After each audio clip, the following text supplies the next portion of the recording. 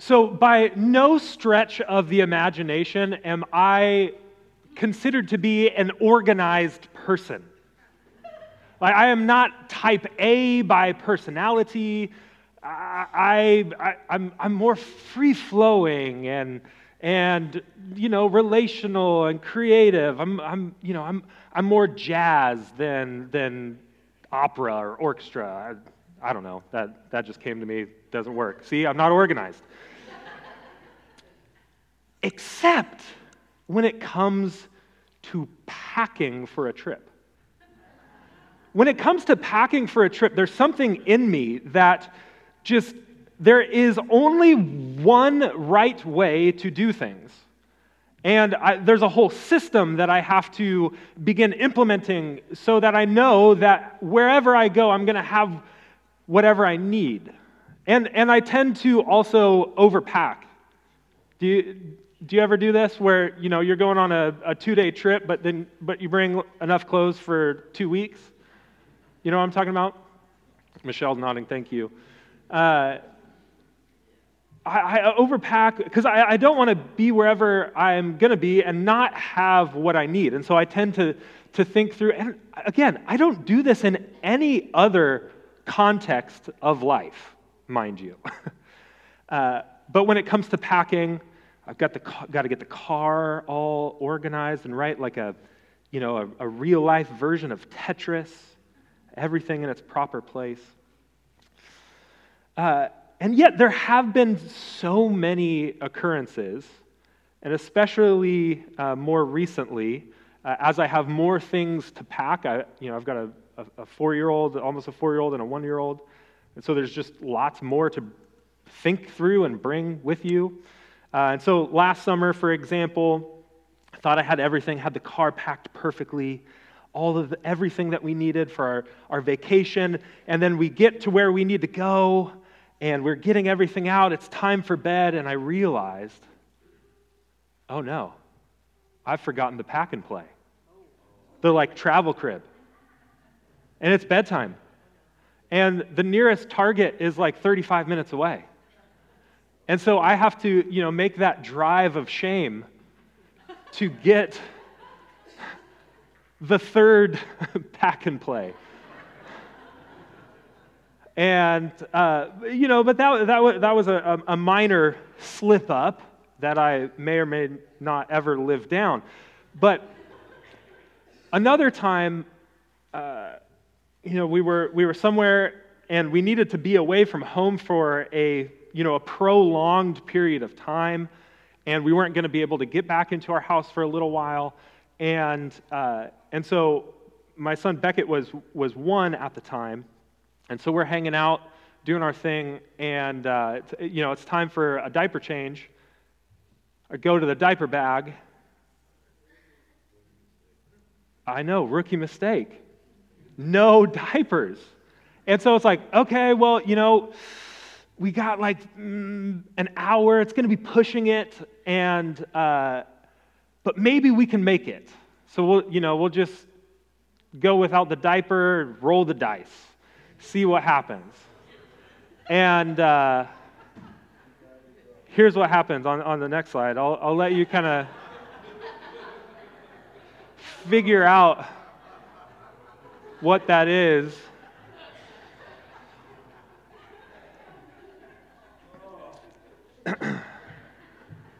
I don't have that shirt anymore.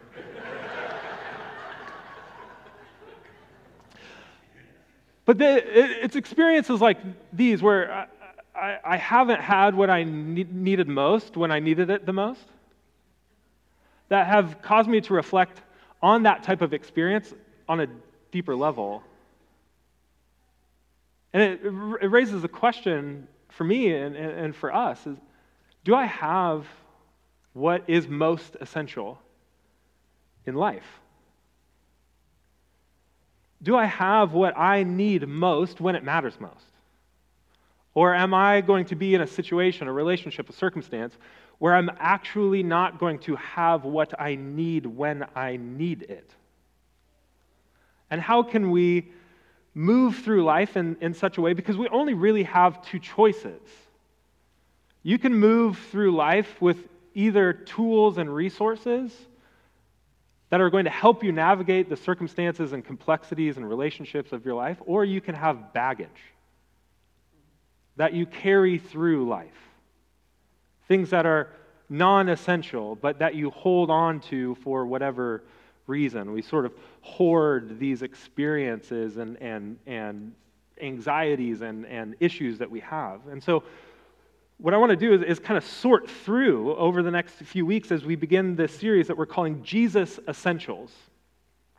Like, what is most essential to following Jesus in our time and age?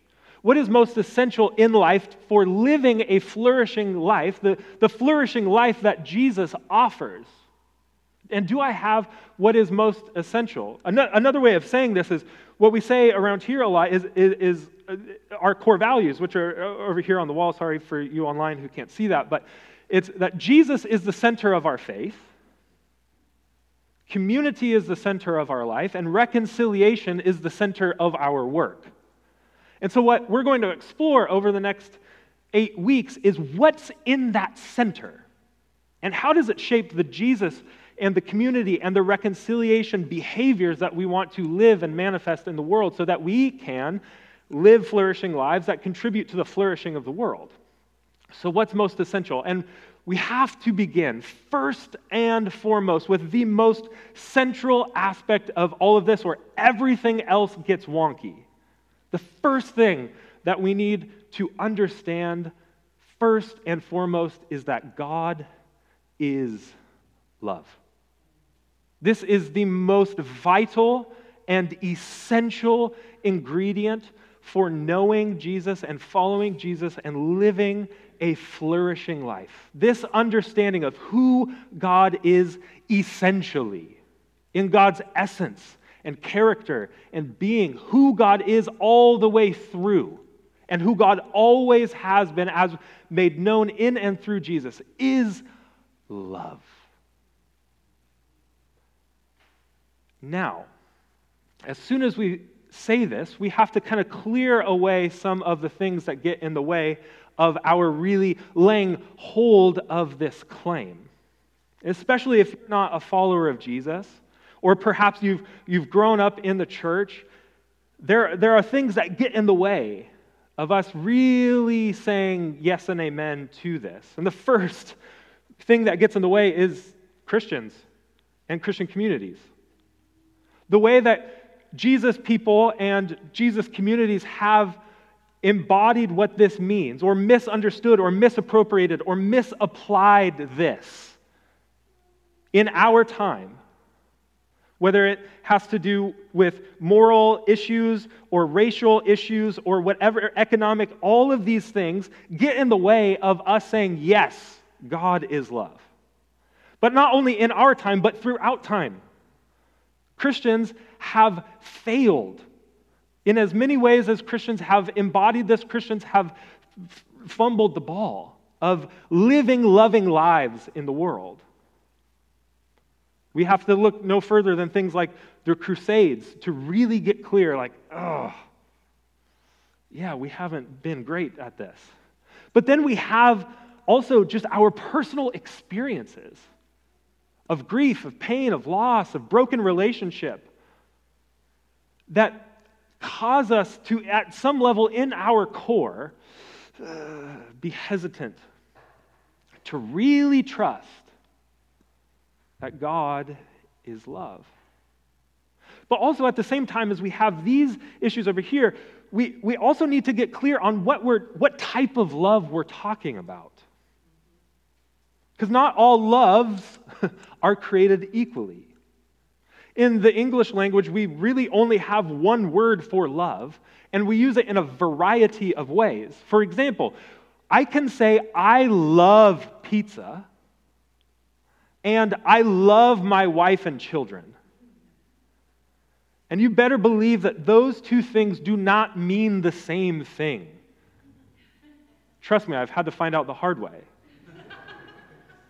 These are two different applications of what we mean by love. And in the Greek language, the language that the New Testament was written in, there are 4 different words for love.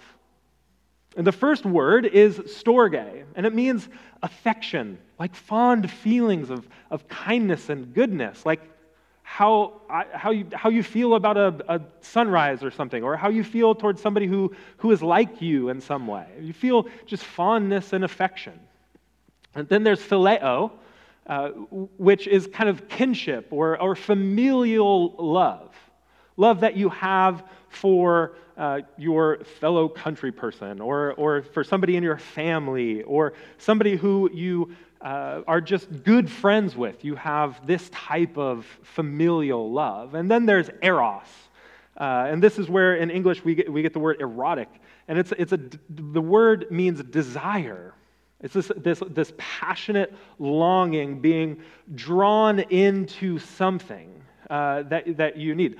I desire pizza, you know what I mean? Like I want it. It's so delightful and tasty and good. But there's a higher form of love.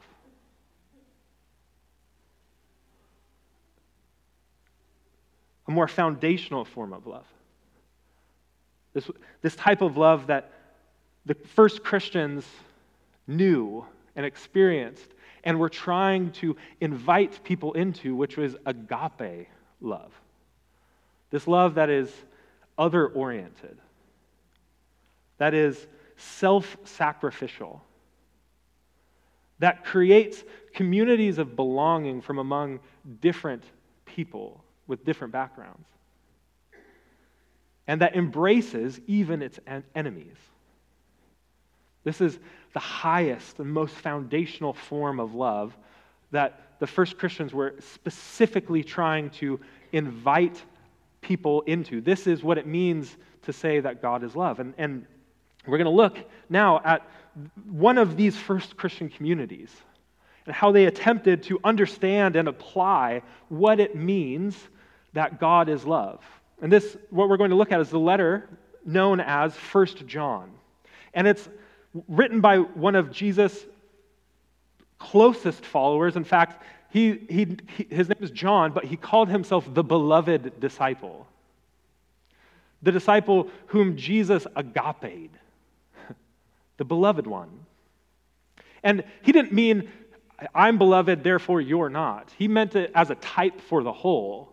By calling himself the beloved one, he also means to say, like, you are too. We're all the beloved ones, the ones whom Jesus loves, the ones whom Jesus agapes. And he writes this letter to a group of house churches in a city called Ephesus. And these churches, these communities, are beginning to be fractured. There's actually, by the time that John writes this, or communicates to these communities, there's actually been a church split over theological issues. There's been a theological disagreement that has led these communities to split. And so he's writing to try and help heal and mend and correct these communities. And so we're going to look at 1 John chapter 4, verses 7 through 12. And this is where the claim, the phrase, God is love, originates. It's from John dealing with this community. And he begins by saying, beloved. Let us love one another. In the midst of the divisions and fracturings and split relationships, he says, beloved, let us love one another, because love is from God. The source and origin and beginning of love is from within God's self that moves out into the world. The only reason there is love in the world is because of God. And everyone who loves is born of God and knows God. But whoever does not love does not know God, for God is love. Now, what John is communicating into here by beginning in this place from where we've picked up in the letter, and this letter is less like a reasoned argument, although it's full of reason. It's not this sequential logic is what I'm trying to say. It's more like beat poetry in sermon form. That if you read this letter, it just sort of moves around like jazz, and there are these core themes that just get replayed over and over again, and now he's kind of circling around on this idea of God being love, because he's emphasizing this point, because the nature of the conflict that has led to this split is over the nature and essence of Jesus. Now, this is going to seem like an inconsequential sort of point, but go with me and you'll see that it matters a lot. So first, we need to understand that what John is writing into, the source of this conflict, is that there's a group of people who are saying that Jesus was divine in his essence and who he was, but not actually human. Jesus, as he moved and lived and taught, was a God who had come into the earth, but was fully divine and not at all human, and came to sort of deposit information and rightness and teaching and to show the way. It's all divine, but not at all human. And on the other hand, there's a group of people who would claim to say, actually, no, you got it backwards. Jesus was human, but not at all divine.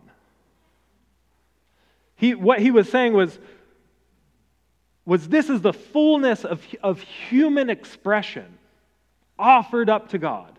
But in no way was Jesus may have appeared to be like God in some way, because these miracles and healings and things like that, but Jesus wasn't actually in any way divine.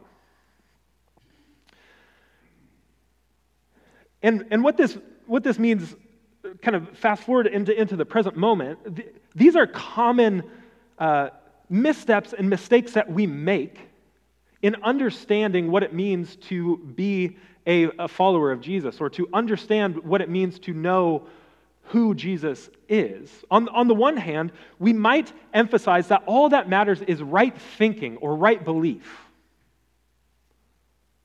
That thinking the right things, believing the right things in the right ways is ultimately what matters. So we just need to believe in our minds that God is love. As long as we have that right belief, that's what matters most. But the challenge is when we think it all depends on right thinking, right belief, the trap is oftentimes when we move in this way, we often neglect right living and right relating to other people, because if we're in this place of thinking that all that matters is our right belief, then we will distance and not be in the loving type of community that God calls us to be in with people who don't think like us or who don't believe in the same ways as us. And therefore, we sort of forfeit the love, the fullness of the love that is given to us. But on the other hand, that we might fall into the trap of thinking that all that matters is loving people. And we don't really need right ideas about God, or maybe ideas about God might be getting in the way of us actually loving people. And so we move over in this direction, and we think all that matters is loving people. But the misstep in this approach is that we don't have a clearly defined way of understanding the type and the nature of love that we are meant to offer other people, which is, in fact, related fully and completely to who God is. And so these are the two traps that this community has fallen into, that John is speaking into and trying to clarify and correct. And to put it another way, the spiritual writer Frederick Bauerschmidt puts it like this. He says that to claim to love God without engaging in the difficult task of loving those whom I encounter in my everyday life is to engage in a deadly deceptive fantasy. I am lying to others and to myself. If I claim to love God and don't love the people whom God loves, then I'm deceiving myself. And John is writing to wake us up from that fantasy, that we can love God and there are some people we don't have to love. But how do we know this? How do we know how to do this? How do we see this? What do we do with it? That's where John continues. He says that God's love was revealed among us. You know, the love of God is not something that we make up. The love of God is not something that our minds can logically find its way to. It's revealed, it comes from beyond and it just shows up in the form of Jesus. God sent his only Son into the world so that we might live through Jesus. In this is love. Not that we loved God. And John specifically is clarifying here. God did not send Jesus into the world because we loved God. And God sends Jesus to the people who love God. No. None of us loved God rightly. And in this way, God enters into the world in Jesus and loved us and sent his Son to be the atoning sacrifice for our sins. What John is saying that our misunderstandings of who God is result in our diminished capacity to love others. Distorted ideas about who God is and what God has come to do result in a diminished capacity to love others. And so John clarifies that by saying, look at who Jesus is. Do you want to know what love is like? Look at Jesus. We know that God is love by looking at Jesus. When we look at Jesus' life, his teachings, his miracles, his death, and his resurrection, but ultimately when we look at Jesus on the cross, all of the distorted ideas that we have about God come into clear focus. And we see what is most essential about the nature of God's love, which is in the face of all of our distortions about God that would lead us to say we would prefer you dead, like the younger brother in Jesus' parable of the prodigals. We would prefer you dead. That is what is happening with Jesus on the cross. We would like your stuff, but not relationship with you. It's in that we see the fullness of what love is, which will take on even the pain and rejection of humanity and our distorted images of who God is and say, look at how much I love you. And in this way, Jesus reconciles us to God by clarifying our picture of who God is, that in God's nature and essence, fully and completely is love. And therefore, we can trust and be in relationship with and follow Jesus because God is love. In God, there is no unChristlikeness at all. When we see Jesus, we see who God has always been and always will be. And so we can begin to trust that that's the type of love that we are meant to offer to others in the world. And so it put it in biblical language. When we see Jesus on the cross, it reconciles us to God by clarifying our distorted images of God to remove the temptations to idolatry that we find ourselves in, because when we have a distorted view of God, we tend to put ourselves in or others in the place of God. But when we get that out of the way, we can be in right relationship with God so that we can begin to be in right relationship with others. Because we cannot fully love and completely love according to this definition, which is Jesus on the cross. That is the fullest expression of love. That is the type of love you were made to be able to offer to the world. That is love. And so we know that God is love by looking at Jesus.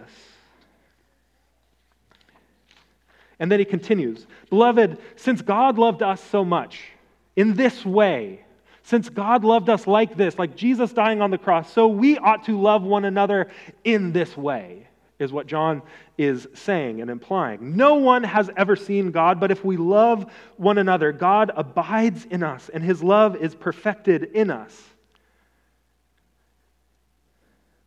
So not only do we know that God is love by looking at Jesus, but in looking at Jesus, we know how and who to love by looking to Jesus. We know how and who to love by looking at Jesus on the cross. The theologian C.S. Lewis puts it this way: divine gift love, meaning agape, in humans enables us to love what is not naturally lovable. Lepers, criminals, enemies, morons, the sulky, the superior, and the sneering. The love of God on display and in reality through Jesus on the cross empowers us to love what is naturally unlovable in the world and also in ourselves.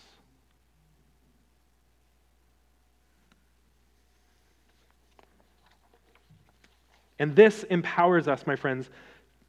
We know that God is love. We know who and how to love in a Jesus cruciform, the way of Jesus on the cross way.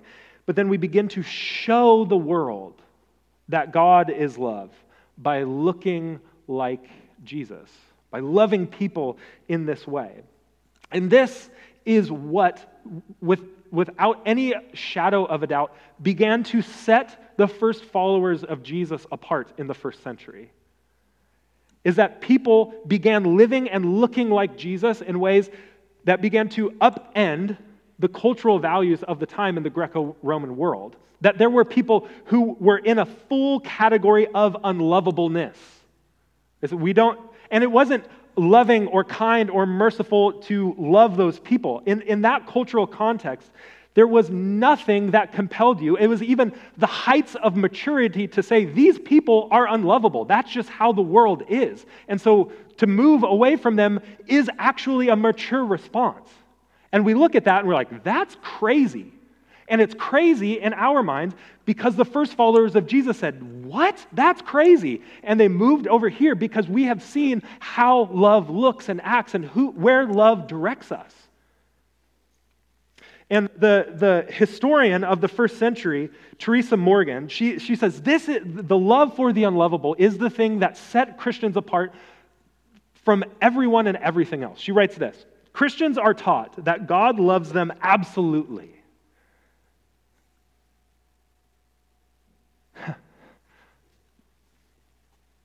Have you been taught that? Have you been taught that God loves you absolutely?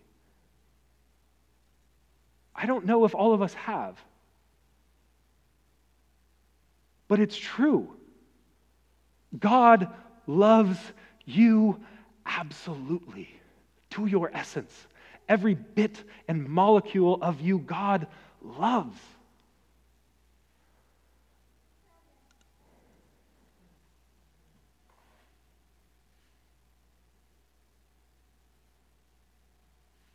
And on that basis, you can trust God. The reason we don't trust God is because we don't trust that God actually loves us.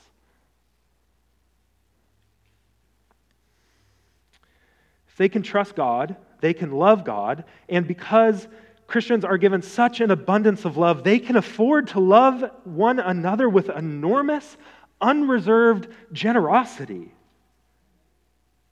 And that is a completely different model of relations with your fellow human beings and how your relationship with God affects your relationship with human beings from anything in ancient religious thinking in general. It is certainly completely different from anything that is in popular moral consciousness in the first century. And with that idea of love goes care for the vulnerable. This is a world with no social safety nets. But Christians create social safety nets.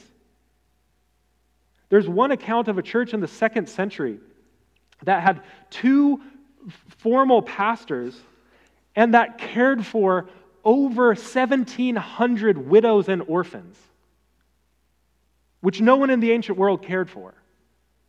It's mind-boggling. They are people who are notorious for looking after the widows, the poor, the orphans, the people who in most of society are just slung out on the street. And so when we get clear on the love of God that is revealed to us in Jesus, which shows the depths of love that God has for you and for the world, it absolutely changes and reconfigures and reorganizes how we live towards other people in the world.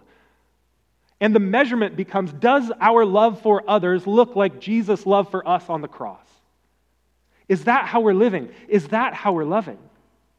And we're always invited back by grace and by the mercy of God to recenter our lives on the cross, because we will always and inevitably fail to love like Jesus on the cross, but we're always called back. We are always drawn nearer and nearer to Jesus, who is at the center of our lives, so that we can love people like Jesus loves us. And so we ask the question in terms of what does this mean for us? How do we live this? How do we love people like Jesus loves us? And the way that I like to think about this is in the form of this question: what does love require of me? In this relationship, in this circumstance, in this situation, what is it that the agape love of Jesus is requiring of me? What is it compelling me to do? I want you to think about your life right now. I want you to think about your relationships.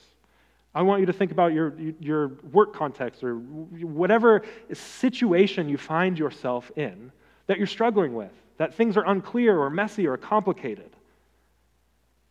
And I want you to ask yourself this question: what is love requiring of me right now, in this moment? And in this moment, I want you to make a commitment to doing whatever has come to your mind. So pull out your phone and shoot a text. Or schedule a time to make some time. Or maybe it looks like being interested this afternoon in something that your kids or your grandkids are interested in that you could care less about.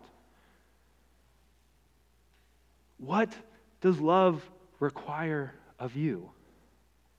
And maybe for some of us, this looks like finally and ultimately and completely trusting that God loves us completely and taking that next step in following Jesus by being baptized. And that opportunity is coming up, and there's more information in the bulletins and in the lobby about how you can take that next step for you.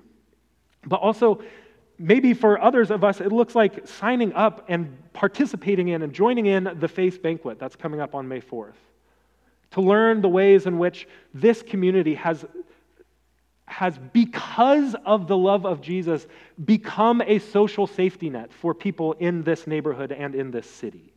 And how can we support that? That's another next step. What does love require of you? And there's a story, I'll end with this, the story of John the Beloved, told by one of the people that he mentored, who became a church father, a prominent figure in the early church named Jerome. And he tells a story that at the end of John's life, John is the only one of Jesus' original 12 disciples who died of natural causes. Everyone else was martyred, was killed. John lived to an old age, and so there's a story that Jerome tells that as he neared death, his mentees would carry him into the congregation in order to teach. And at the end, he only and always said one thing: "Beloved, love one another." And quite understandably, some of the people in the congregation got frustrated with this. They're like, what else? Why do you always say the same thing? They asked him. And in a clear voice, he responded, because this is the Lord's command. And if only this is done, it will be enough. May it be so among us. Amen.